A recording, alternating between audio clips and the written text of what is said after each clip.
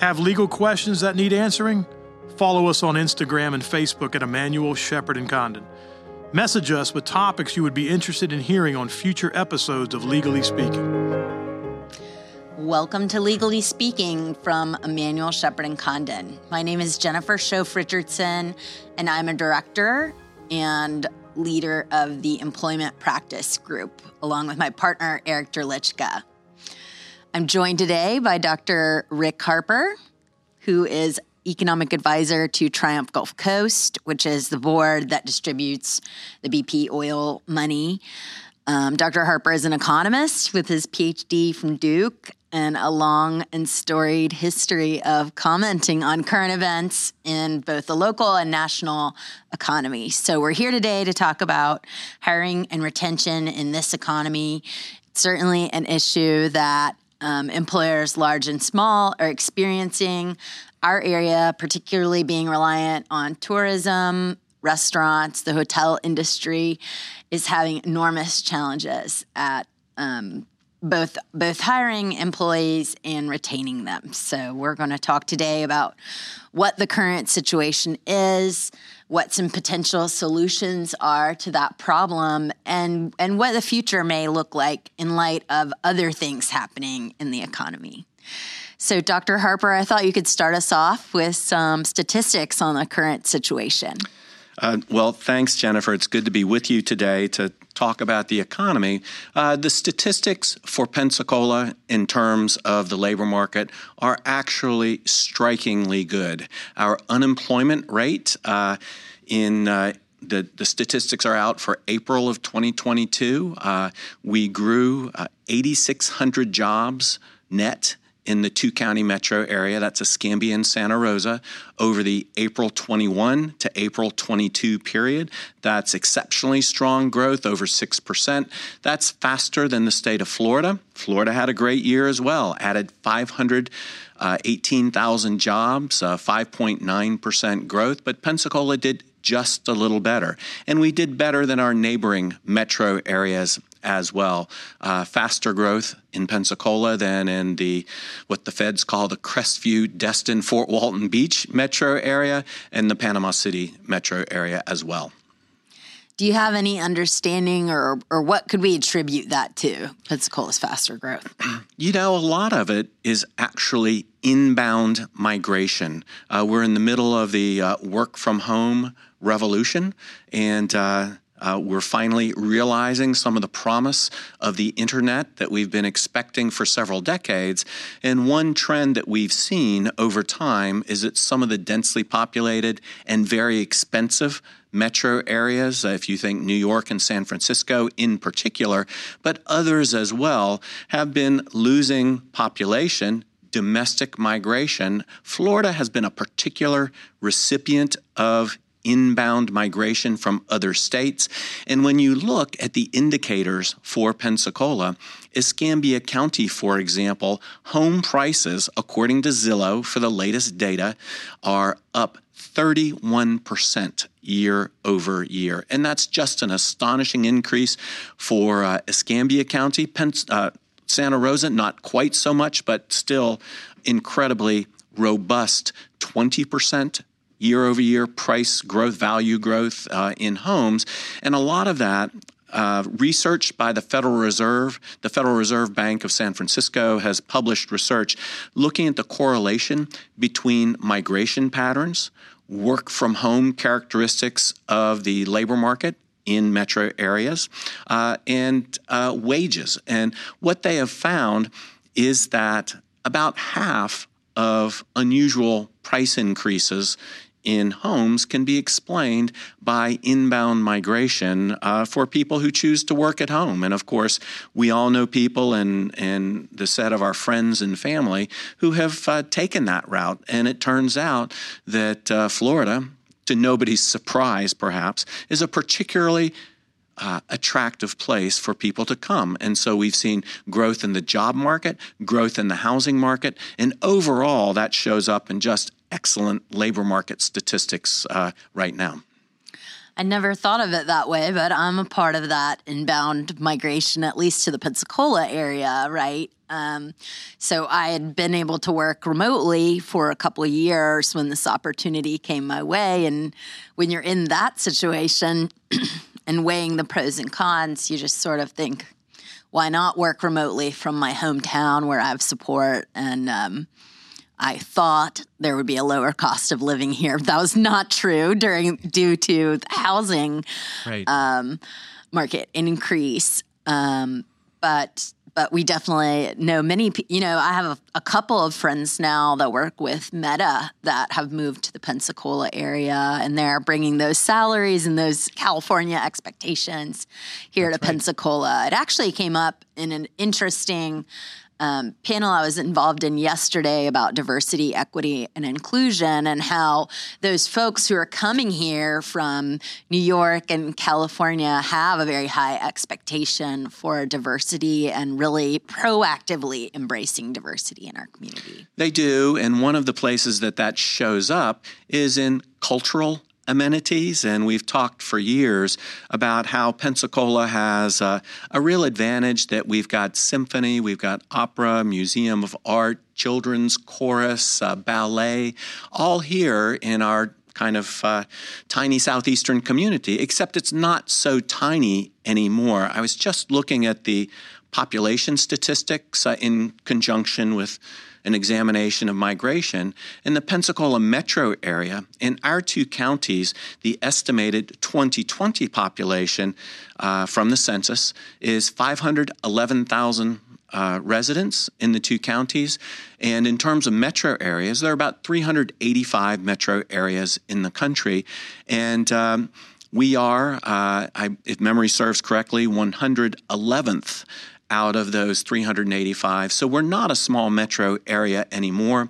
We're a medium-sized metro. We have excellent amenities that people truly enjoy when they come here. There's still some things to work on, obviously. The legacy of our generational attachment to the Southeast. But we're overcoming many of the challenges that we face, and the labor market overall is very strong right now in Pensacola. So we have all of our growing population here, and there is a strong and healthy demand for services from those individuals, whether that's being able to go to a restaurant on a Monday night, or find a hotel to get away for the weekend. And those employers are facing enormous challenges, actually having to reduce their hours, reduce their menus, due to an inability to find enough people to work. So what are the barriers to hiring that you're seeing? Well, the barriers to hiring, there's a demand for labor, as you say, on the part of businesses. And in Pensacola, we're looking a lot more like the rest of Florida than we did a generation ago. If you think back to the 1980s, we had the Naval Aviation Depot as an enormous employer. And if you look out at the paper mill or at Ascend Performance Materials out on Chemstrand Road or at Air Products, they hadn't yet seen the productivity-enhancing benefits which let them produce more paper at IP, at the paper mill, let them produce more plastic resins to be used in car parts at Ascend Performance Materials. And they do that with only a fraction of the employees that they used to have because they've invested in labor-saving productivity enhancements that let them generate more revenue and be able to afford to pay their employees more, but they don't have as many employees as they used to. And the military, which formerly, along with manufacturing, we were a two-legged stool in the 70s and 80s, manufacturing and military. But that's changed. Manufacturing has gotten much more efficient in terms of its use of labor. That's productivity at work. And the military has stayed relatively constant in terms of the number of people employed, but the rest of the economy, particularly the service economy, has grown up around manufacturing and around the military, so that healthcare now is just as large as an employer as the manufacturing and military sectors of our economy. And then leisure and hospitality, tourism is right up there as well. And that leads to the labor market situation that we see today, that so much of service delivery is face-to-face, that if you're going to have home health aides to come into people's homes, or you need nurses on the hospital floors, we're a very healthcare intensive economy. We're the healthcare hub for 100 to 200 miles around, reaching far into Florida, for example. Here in Escambia County, Santa Rosa enjoys some of that growth as well. And so we need more people to perform those face-to-face services. There's a big shortage, for example, of registered nurses. In the state of Florida, Pensacola is no exception. That's why, for example, across the public education system, if you look at technical high schools, regular high schools, the state college system, the state university system, the single most well-remunerated degree is actually nursing from community colleges. It beats in terms of the likelihood of being employed in field a year after graduation, and at a high wage. Nursing takes the cake. People are doing very well here, and that's an example of the type of occupation that's in short supply. And then if you look at, say, what we do to serve the tourists and the retirees, now that we're looking more like the rest of Florida in that our biggest growth segment in the population is actually age 65 and over. Those people, we consume a lot of healthcare services, go out to eat frequently. If you can afford to move to Pensacola and give up your place in the Midwest or in the Northeast, then you may well be moving here for the amenities, including dining out. And so, as you mentioned, lots of restaurants have found that they can't be open for lunch because they only have enough staff, enough access to people to staff their dinner shift. And so that's led to shortages. Who would have imagined? I mean, maybe we're not surprised by the news that Apple is now going to pay people at its retail stores, at the Apple stores, $22 an hour to start. But when you see Whataburger down the street offering sign-up bonuses and restaurants and all of the sectors of leisure and hospitality are really having to pay $15 an hour to staff their positions at least. That's a sign that the labor market's tight.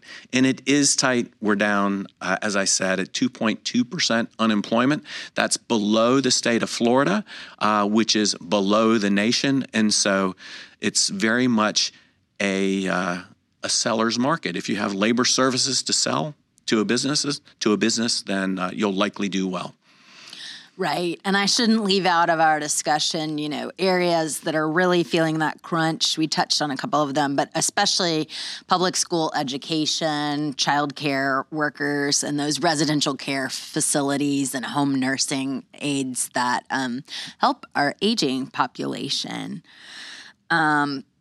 So a question that I try to help my clients with is, how can you attract applicants and make sure that you stay within the parameters of the law? I think we all know that during the application process, the race, sex, national origin, sexual orientation, religion, disability, marital status, these are all areas that can play no role in your decision. So employers have to be careful sometimes with what they view as an opening up a dialogue or saying we're great at being family friendly or something like that. They have to be careful not to touch on those topics that can lead to a discrimination claim. However, what I've seen is that employers, kind of because they're forced to, are becoming more open-minded and inclusive about the kind of employee they want to recruit. Particularly, we've seen employers become more accommodating of requests by individuals who may have disabilities. We've seen employers stop asking questions about criminal history. They're much more focused on your skills and your ability to do the job, which is where the focus should be all along. And then I've been fielding some interesting questions about employers who want to stop doing drug testing on applicants. Once they make that offer, there used to be kind of a gut reaction about drug testing the applicants and having a zero tolerance policy. As marijuana has become more and more legal in Florida, at this point for medical purposes, employers do not want to disqualify otherwise qualified applicants who are not, in safety sensitive roles. If they can keep them, they want to keep them. So I view that all as a good thing because we're focusing more on the job duties and the skills to get the job duties done. But I think there are, positives and negatives about the whole situation, with most of them being positive for the worker. Now, the most easy to understand impact on workers when they're deciding to take a job or keep a job is wages. So Florida adopted what we thought was a wonderful new minimum wage. We're going to $15 an hour by 2026. And I think here in 2022, it's looking less generous than perhaps it felt at that moment when that measure was passed by the citizens of Florida. As an economist looking at that issue, I'd say that the market has overtaken the minimum wage, and that if you want to hire employees in the state of Florida, because of the very strong demand from our businesses that see new customers and want to be able to grow to meet that demand, they have to pay above what they're expecting in 2026, which is $15 an hour, even though we have not yet climbed to that level in terms of the required wage. So, in a sense, that's a good thing because the minimum wage is not distorting the labor market right now. From the perspective in the economics profession, the minimum wage can be problematic because businesses have to look at the bottom line when they make a decision about hiring someone. They have to assess, is this new employee going to contribute at least their cost of employment plus some margin so that I can afford to hire them? And if there's a lot of slack in the labor market, if there's not much demand so that well-qualified employees are relatively cheap, then the people that get frozen out of that market are exactly the people that we would most like to help. These are disadvantaged teenagers that may not have experience in the job market. They may not have acquired the skills that they need for whatever reason to be high performers without further on-the-job training. And so the minimum wage, I believe, is problematic in that it tends to lock the very people it's intended to help, lock them out of participation in the labor market, at least when there's some slack in the economy. There's no slack in the economy right now, and so businesses are finding it tough to hire.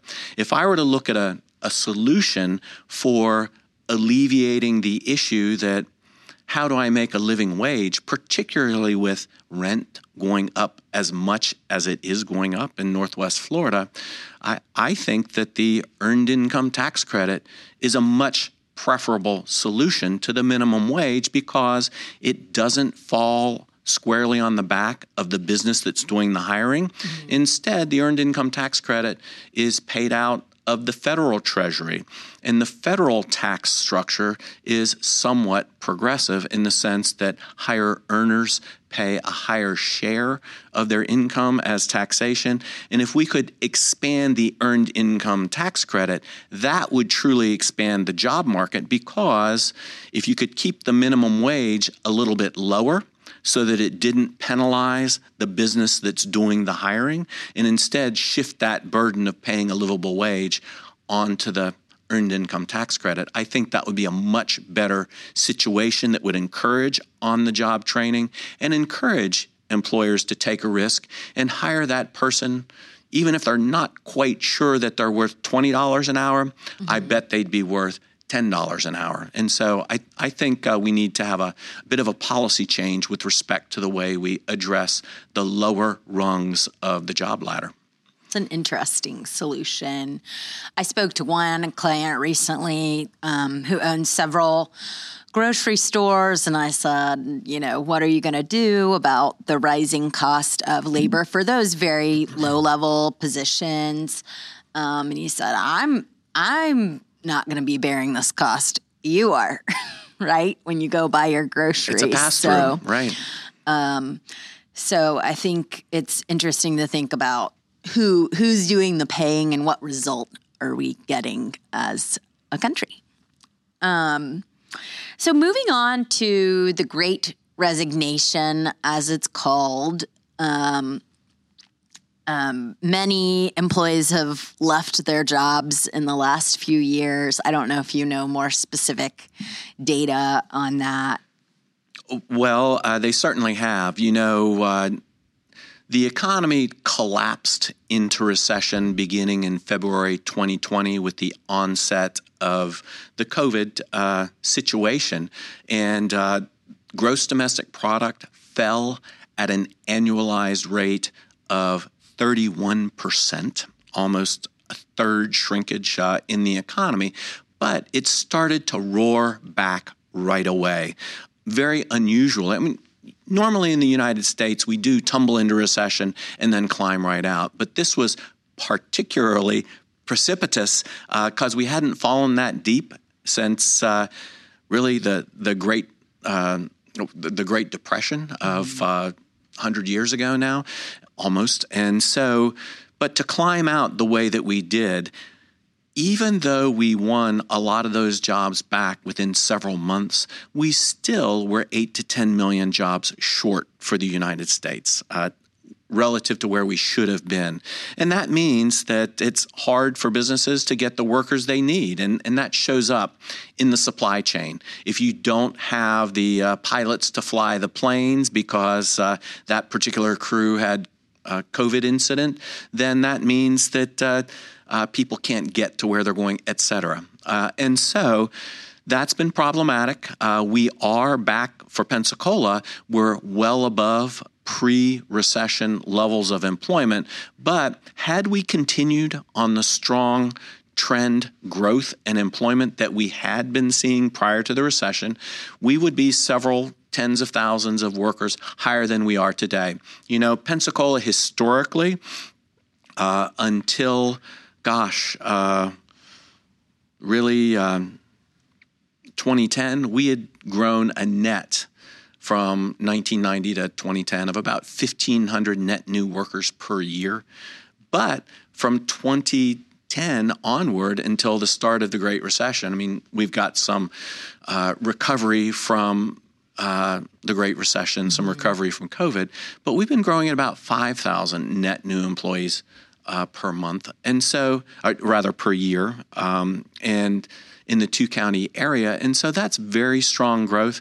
We're not quite back to there. Some of that is due to what people have called the Great Resignation. The stock market did well until the start of 2022.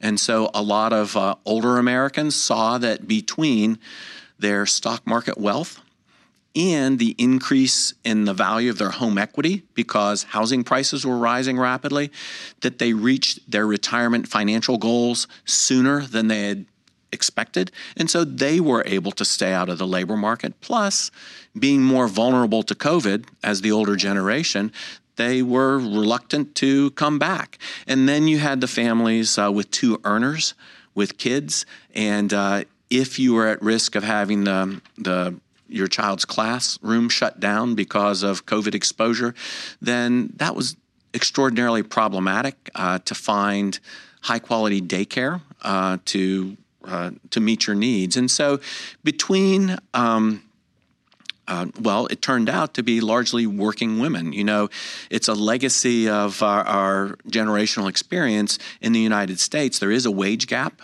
between women and men, which of course will disappear over coming years because women now make up about 60% of college graduates, university graduates, versus 40% for men. And so the men that get siphoned off into the trades to do construction or other jobs that appear attractive and may even keep them from completing high school, perhaps. The wages in those jobs tend to level out after a number of years, but the women with the university degrees are going to have a great wage profile over time and will be supervising the companies in which those men work. So that wage gap I would expect to see go away over time. But if you look at two-earner households, disproportionately, it was women who the family chose for them to stay at home in order to handle the COVID, the pandemic responsibilities. And so between the segments of early retirees and disproportionately women exiting the workforce, we're still a couple of million people short at the national level from where we should be. That's in contrast to previous recessions.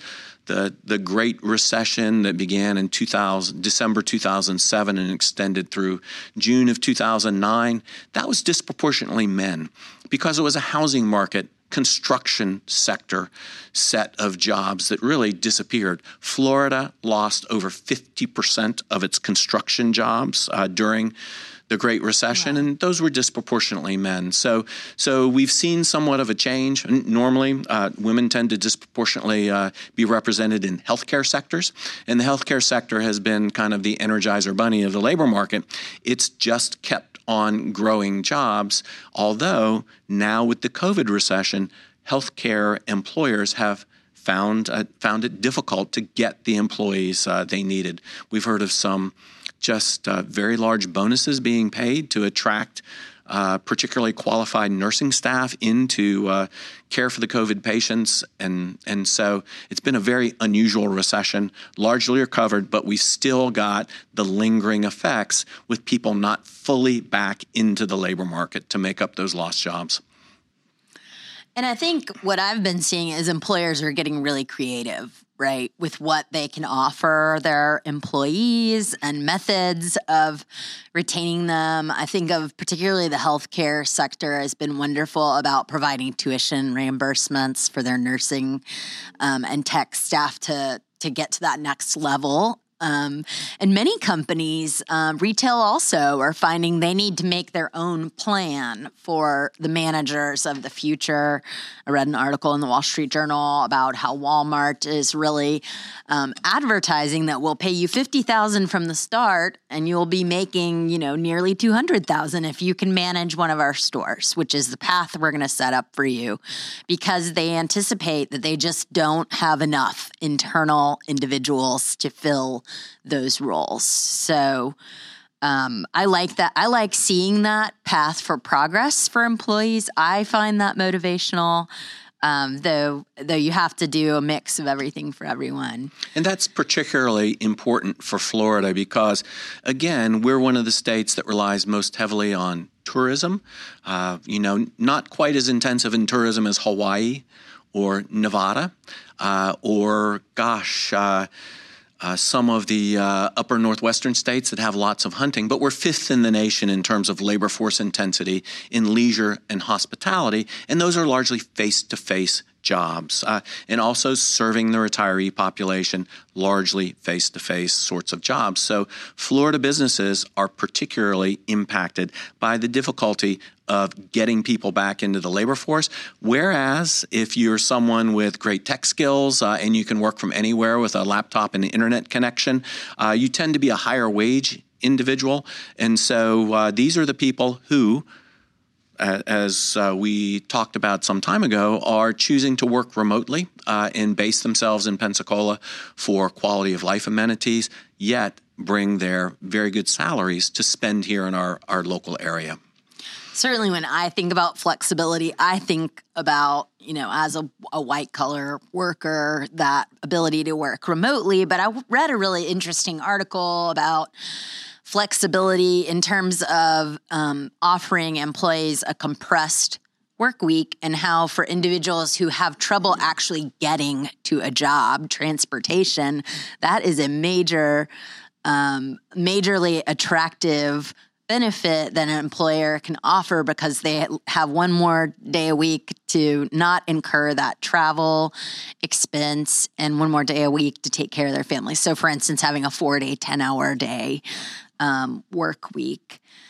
I read something that said employees value remote work at 8% of whatever their wages are.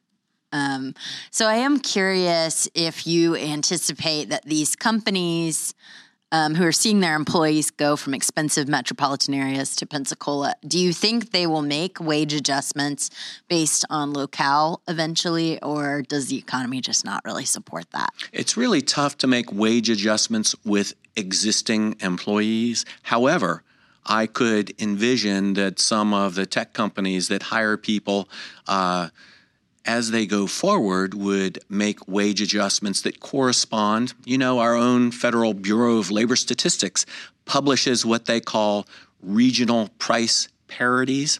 That is, what would it take to make the purchasing power of wages in one metro area equal to another. And in Florida, for example, the highest price level due to real estate is found in Miami. Not surprisingly, when you've got the Atlantic Ocean on one side and the Everglades on the other side, and the Straits of Cuba on the south side, then it makes sense to think that real estate prices would be very expensive. And so that's resulted in a cost of living index for Miami that's about 15% above the national average. Whereas if you look at Pensacola, we're about 4% below the national average. Now, with the inclusion of the price increases in housing from 2021 to 2022, I expect that to change. However, I would expect companies to make some adjustments for people that they do hire, but it's very difficult to tell someone, sorry, you have to take a 15% wage increase because you no longer live in San Francisco, you live in Pensacola. Agreed. And I have a professional and personal concern for pay equity.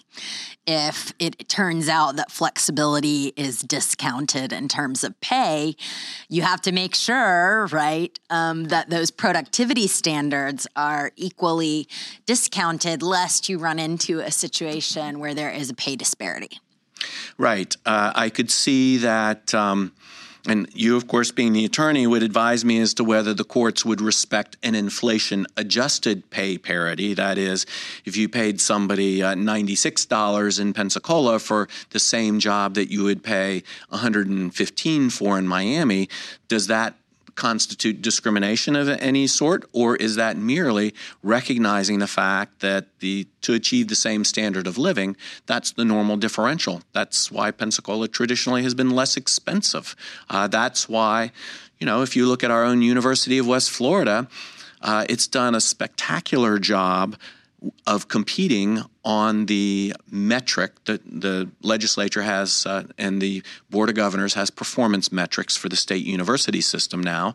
And University of West Florida has performed very, very well, perhaps unexpectedly so, on the metric how much money do your graduates make on average in the first year following graduation? And Pensacola is leading the pack. And so there are a number of reasons for that, but it's certainly not what you would have expected based on cost of living adjustments, because right out of the gate, I would expect an attorney receiving an offer in Miami to see that offer be 20% higher than it is in Pensacola.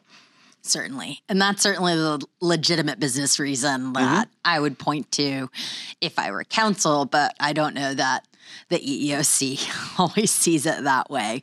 But it comes down to duties, right? And what are you doing and what does the employer have to pay in that market, for sure. I came from a big AmLaw firm, and so salary actually is very transparent there for associates, and it's very clear who's on the New York pay scale and who is on the Jacksonville pay scale, right? Well, thank you, Dr. Harper. There certainly is a lot to digest. These are bigger problems than we can solve in one podcast, but I've learned a lot, and I sure appreciate your expertise. Thank you, Jennifer, for inviting me today. Thank you, everyone, for listening to Legally Speaking with Emmanuel Shepherd and Condon. Goodbye.